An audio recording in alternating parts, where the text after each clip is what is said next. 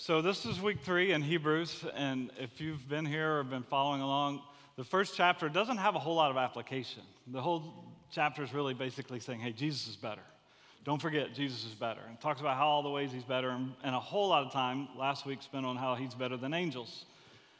And sometimes that's kind of difficult because you, as a preacher, as a pastor, you're like, I want to tell my people some truth and then show them what they're going to do with that. And when there's not a lot of application built in the text, you come up with stuff like Kai did last week. It's like, hey, don't worship angels, right? So hope that helped you. Hope that was really like you resisted all the temptation last week that you had to worship the angels and you just focused on Jesus. But finally, in chapter 2, it gives us some application, but it's a warning. And warnings aren't always fun. And I don't know if you know this about Hebrews, but Hebrews has these warning passages sprinkled throughout. There's really 5 main warning passages that are thrown in there as he's writing about Jesus being better, and then he's wanting to warn us and give us like this caution, and it's designed to kind of grab our attention a little bit.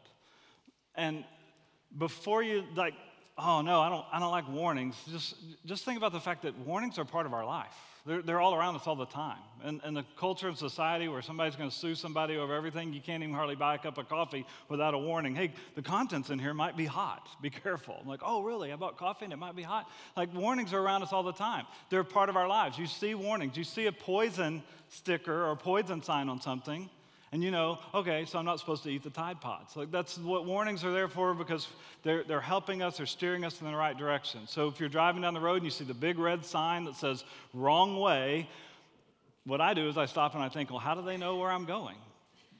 What they're really saying is this is not the way that you're supposed to be traveling. Like, this is a one way and it's the wrong way or whatever, and you pay attention to that and it keeps you safe, right?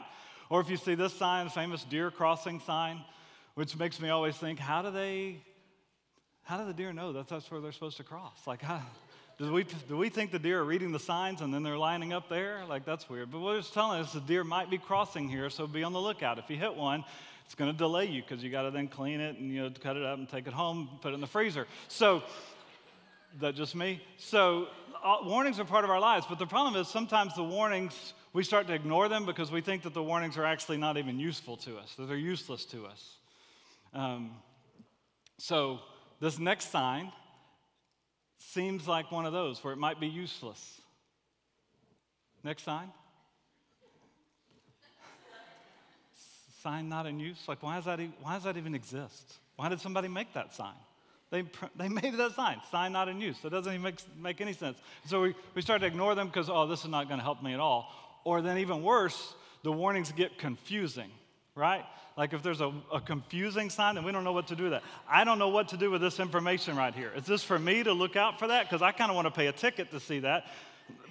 Buy a ticket to see that. Or is that for the bike guy? Like, this is what would happen if you go down this path. I don't know, but that's confusing, and so I don't know what to do with that warning. And this next one is also very confusing to me. I don't know if you can see this. Here's what it says. This road crosses U.S. Air Force bombing range for the next 12 miles. Objects may fall from the aircraft. That sign should say, this road is closed. That's what it should say. But it's giving you a warning, watch out, bombs are falling from the airplanes. That's confusing, and it's also a little bit scary, and sometimes that's where we go with this. Warnings can be confusing and lead to a good amount of fear. Look at this next one.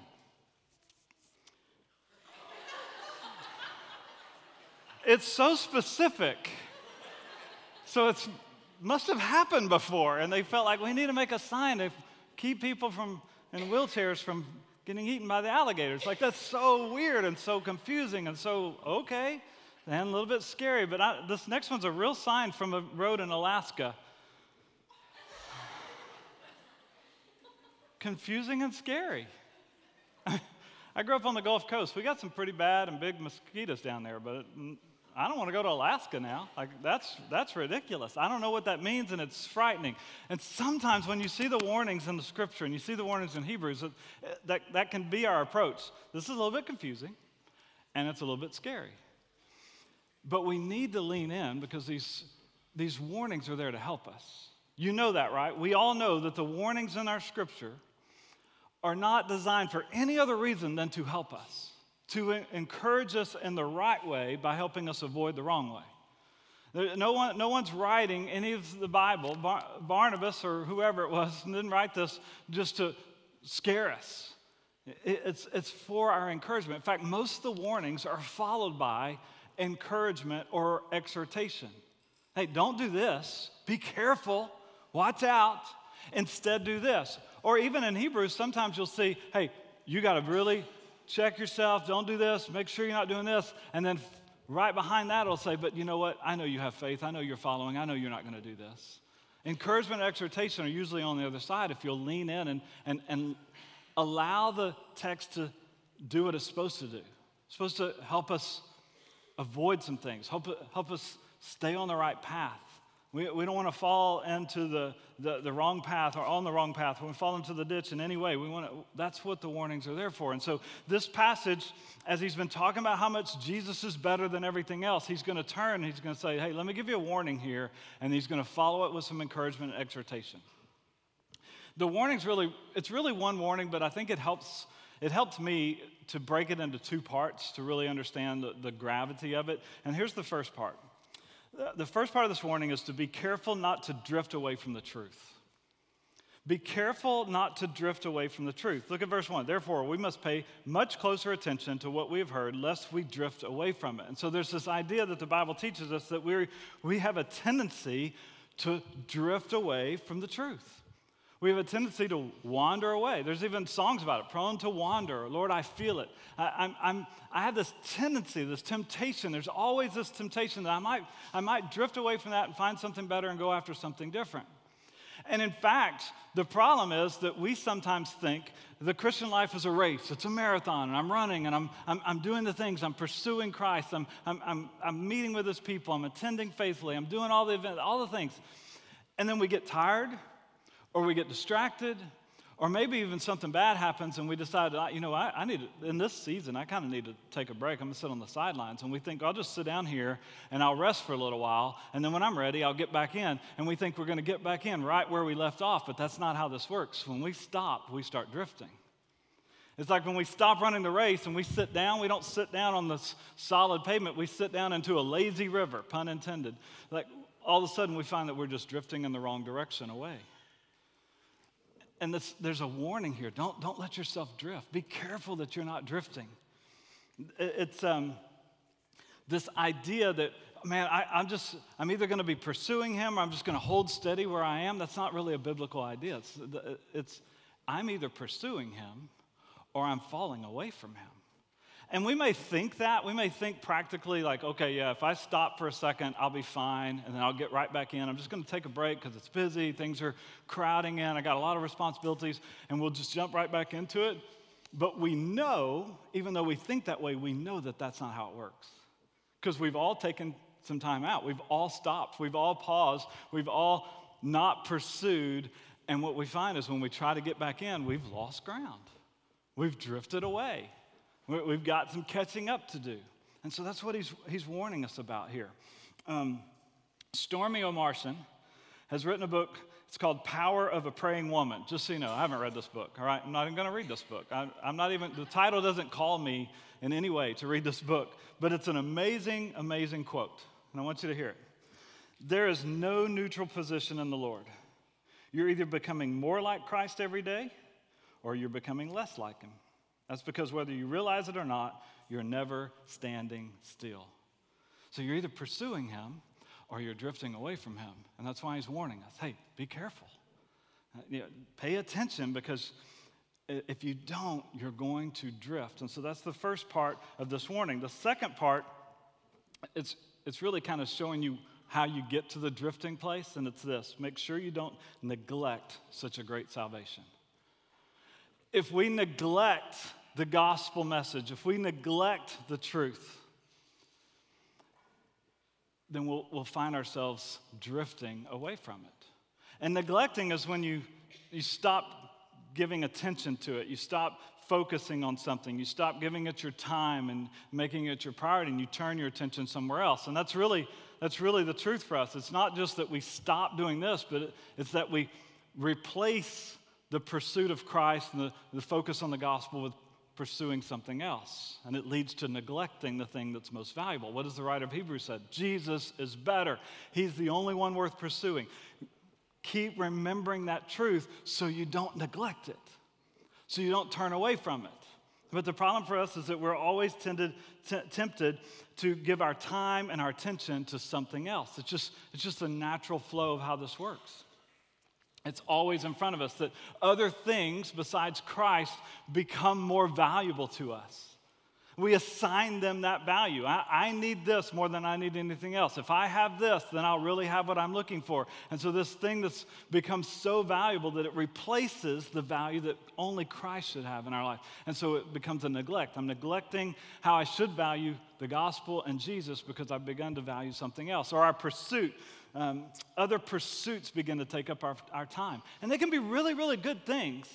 And it's not bad to pursue other things. It's not like the only thing we can do is read our Bible and go to church. Like, that's not what we're talking about.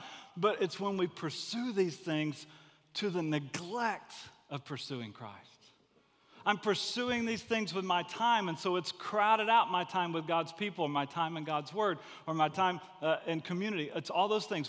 And stuff does that to us all the time. In our culture, our society, there's always things that are calling and begging for our time and attention, and we begin to pursue them, and we begin to neglect these things. And he's warning us about that. Sometimes it's not that we're valuing something. I'm choosing to value something, or I'm choosing to pursue something ahead of time. Sometimes it's just something that distracts us, and we got distractions everywhere in our culture. And when you wake up first thing in the morning, what do? You reach for your phone. It's by our bed. And this phone is a great tool, and it helps in so many ways. Technology is a great thing. It's not an evil thing, but man, this can be a distraction. If you reach for this first in the morning, which is what I do most of the time, it immediately leads you down other paths, doesn't it? Like you look at it like, oh, there's a notification. Even if you had them silenced all night, they're waiting for you in the morning. And I gotta follow up with that email. I gotta respond to that text. Oh, this is on the calendar. I gotta get ready for that. All these things, and this easily becomes a distraction. If you pick up this before you pick up your Bible, sometimes this will lead you away from ever coming back to this. And it's not like this is bad. It just became a distraction that caused me to neglect what is most valuable, what is the greatest thing.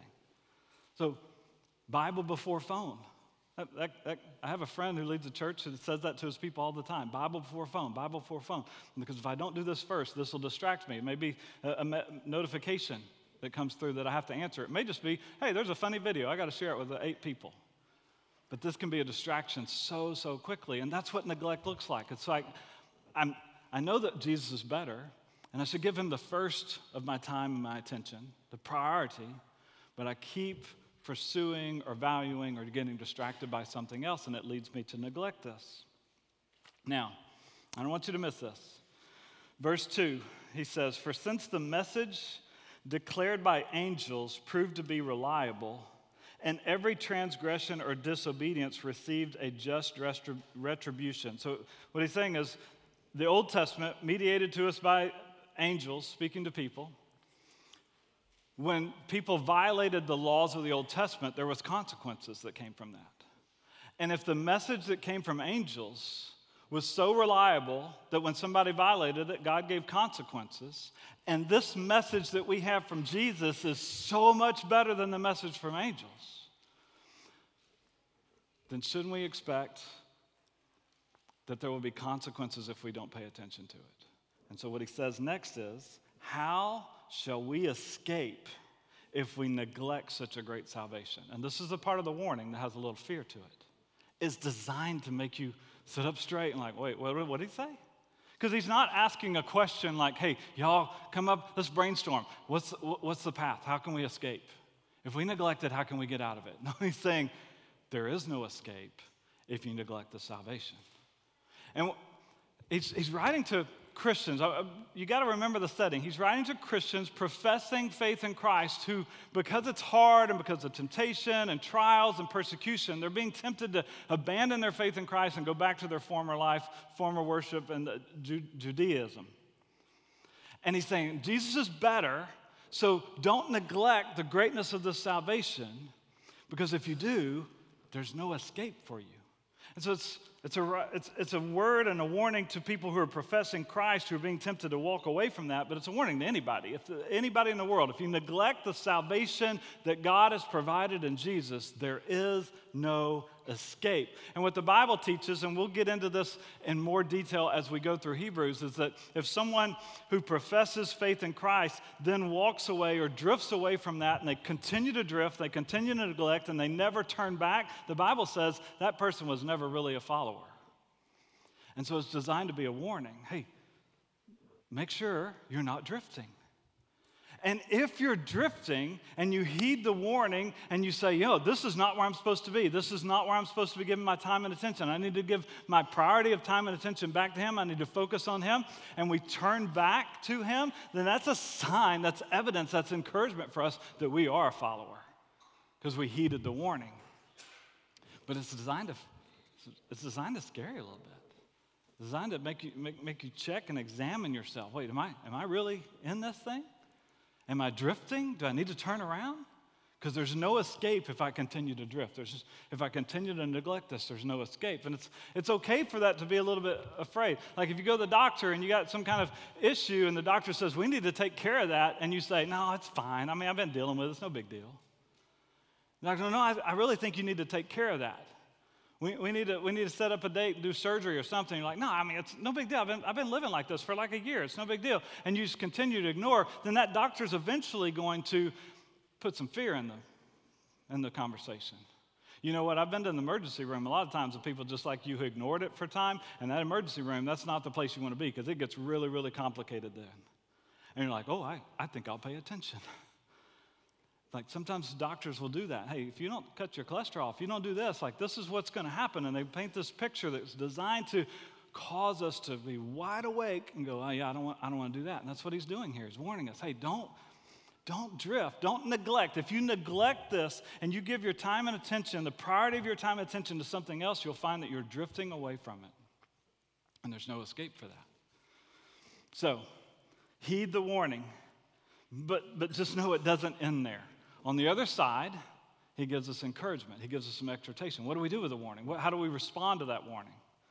And because we broke the warning down into two different parts, I want to break the encouragement down into two parts as well. First, pay much closer attention to the message of the gospel.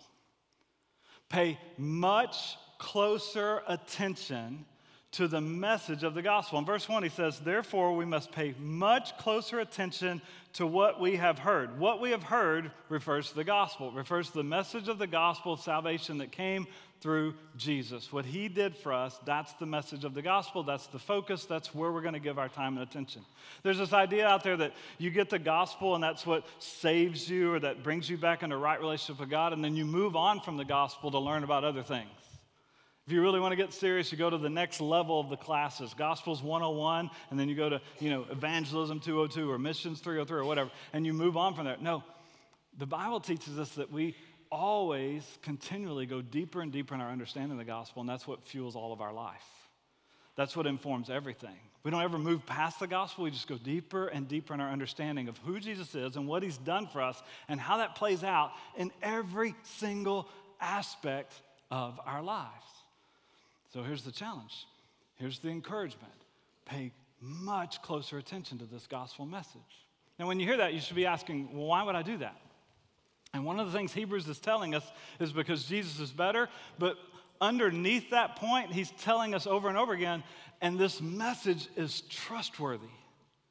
Jesus, and we heard this last week when Kai was talking about Jesus being better than the angels. The angels were messengers, and they brought messages to people from God, and Jesus is the greatest message. He brought the ultimate message. Long ago, God spoke through the prophets, many ways, many times, but in these last days, he's spoken this ultimate word through his son. Jesus is the ultimate message.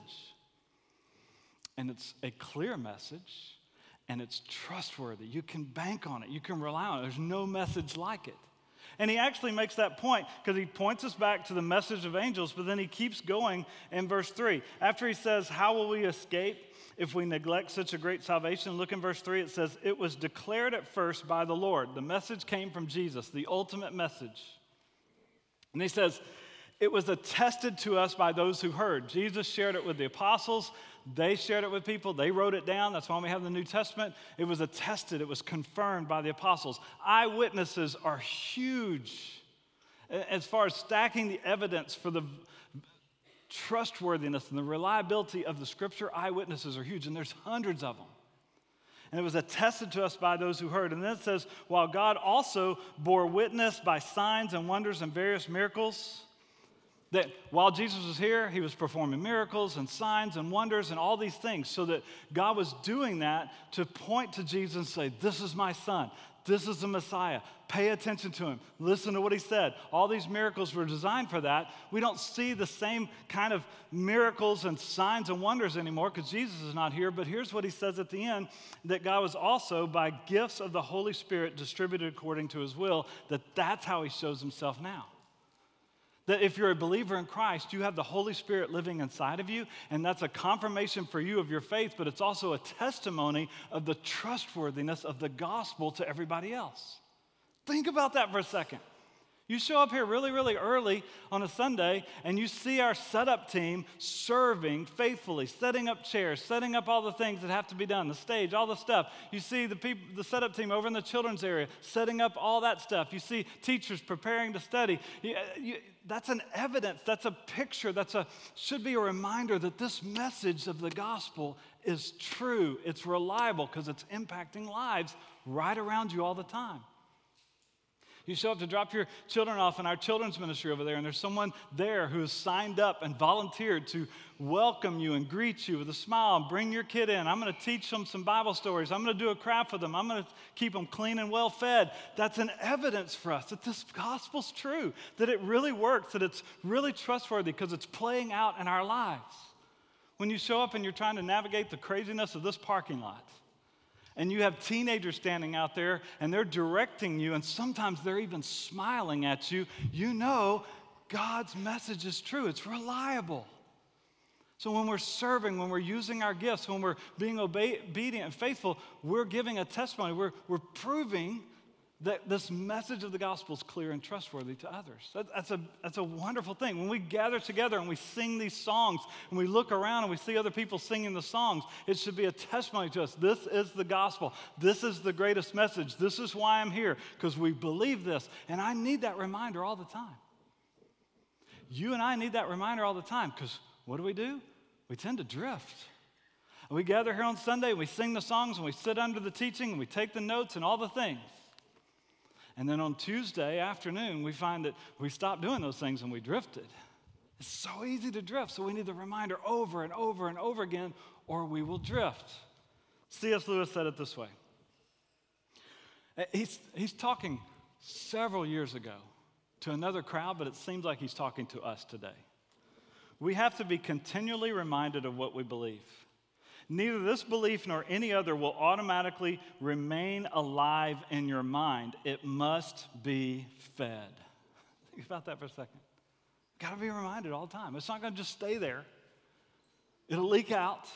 So you have to feed it over and over again. Daily reminders, weekly reminders, rhythm of life reminders. And as a matter of fact, if you examined 100 people who had lost their faith in Christianity, I wonder how many of them would turn out to have been reasoned out of it by an honest argument. Do not most people simply drift away? Man, it's so true. People that have walked away from this, it's not because somebody gave them an argument that finally convinced them they were wrong. It's because they stopped doing the things and they drifted. They stopped attending, they stopped reading, they stopped praying, they stopped studying, and they found that they drifted way, way off course. Then it didn't even feel worth it to come back anymore. And so we have to have that reminder. We have to have that constant reminder. You and I need that reminder all the time, or I will drift, because when I don't have the reminder and I'm not focusing on it, I'm neglecting it, I'm drifting away. So I got to pay much closer attention to the message of the gospel. And the second part of this encouragement is this. We have to give much more attention to the greatness of the gospel. We have to give much more attention, which means more than anything else. We can give attention to other things, that's fine, but we got to give more attention to the greatness of the salvation that we have, to the greatness of the gospel message. The more attention we give to it, the more we'll be not tempted to drift. The more attention I give to the greatness of what God has done, the more I will see that. See, here's the deal. We will neglect things for really two reasons. One is we'll neglect things sometimes because it's not actually great. I thought it was great, tried it out, not that great, so I'm going to move on. That's not us. That's not what we've experienced in Jesus and the gospel. So the other side of that is we sometimes neglect things because we don't actually know that it's great. I missed it. I didn't really know that was so great that it was worthy of my time and attention, so we neglect it. That's not us either. We know that this is great. We know that this is trustworthy and reliable. We have evidence around us all the time. We have the Holy Spirit pulling us closer to him all the time. We know the gospel message is great, so let's don't neglect it. Let's give it our time and let's give it our attention. Let's make gathering together, which is one of the ways I'm reminded of the truth of the gospel, let's make that a priority on my calendar. That's on the calendar. It's not a question. On my daily schedule, time with God has to become a priority for me. I'm not going to neglect this by letting myself get distracted or pulled in all these different directions. How we're leading our lives and following Jesus will show up in the moments of our day, and in the weeks, and in the months. It'll show up in how we parent our kids. As we're parenting, as we're teaching, as we're trying to train them, all the things that we're trying to do for them, they're going to catch some of that. I hope they catch a lot of it. But chances are when they go off to college, they'll do, in that season of college, they'll do less than they're doing now. They'll do less than they see you do. So give them a really high bar. Put it way up there. This time and this attention to the gospel, to our salvation, to what Jesus has done for us, that supersedes everything else. It's going to come first.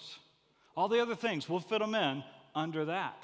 And watch what God does with that. Watch what God does with that faithfulness. Let's don't neglect. Let's give much more attention instead to the greatness of Jesus and the greatness of the gospel. Let's give him the priority. Now, it sounds like that's a lot that we need to do. And that's just naturally part of this text. So don't drift, don't neglect. Instead, do the things. Don't skip. Read your Bible, study your Bible, pray, all the things. That's all true. But what the writer of Hebrews is really telling us over and over again is look at how great Jesus is. Focus on who he is. Fall in love with him because of who he is and what he's done for you. And then you'll pursue him. You'll value him. You'll treasure him. You won't neglect him if you really focus on the right thing. So give more time and attention to Jesus, to who he is, the relationship, the greatness of it, the fact that he wants to be your friend. Like, give more time and attention to that. Fall in love with Jesus. That's what our hope is for walking through Hebrews, is that we'll see how great Jesus is and we'll all fall in love with him more, and it'll show up in all the other ways. We'll be serving and following and attending and studying, all the things, if we're just falling in love with Jesus. So everything that he's saying here is just a reminder. Don't neglect this great salvation because, man, it's really, really great. And the way you do that is you remember the greatness of the gospel. You remember Jesus is unbelievable. And you start by remembering your condition, your hopeless condition. We were cut off and hopeless, desperately bound for destruction until God decided to send Jesus. He loved us so much, he sent Jesus to take our place, to rescue us, to pull us out of that pit, to make us have a right standing with God, be brought back into the family, adopted as one of his children, back forever as his children. We didn't have any chance of that, but God did that for us. And so remember your condition beforehand. Remember God's love pursued you. Remember the greatness of Jesus taking your place. Remember this love that God has for you over and over again. And remember that he's better.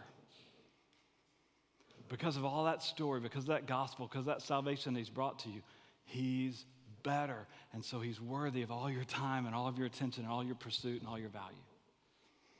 And that's our hope, that we would continually pursue him. I think that's the writer of Hebrews as he's writing that. I think that's his hope for the people, is that they would remember Jesus is better and they would not even be tempted anymore to neglect this or walk away or drift from it.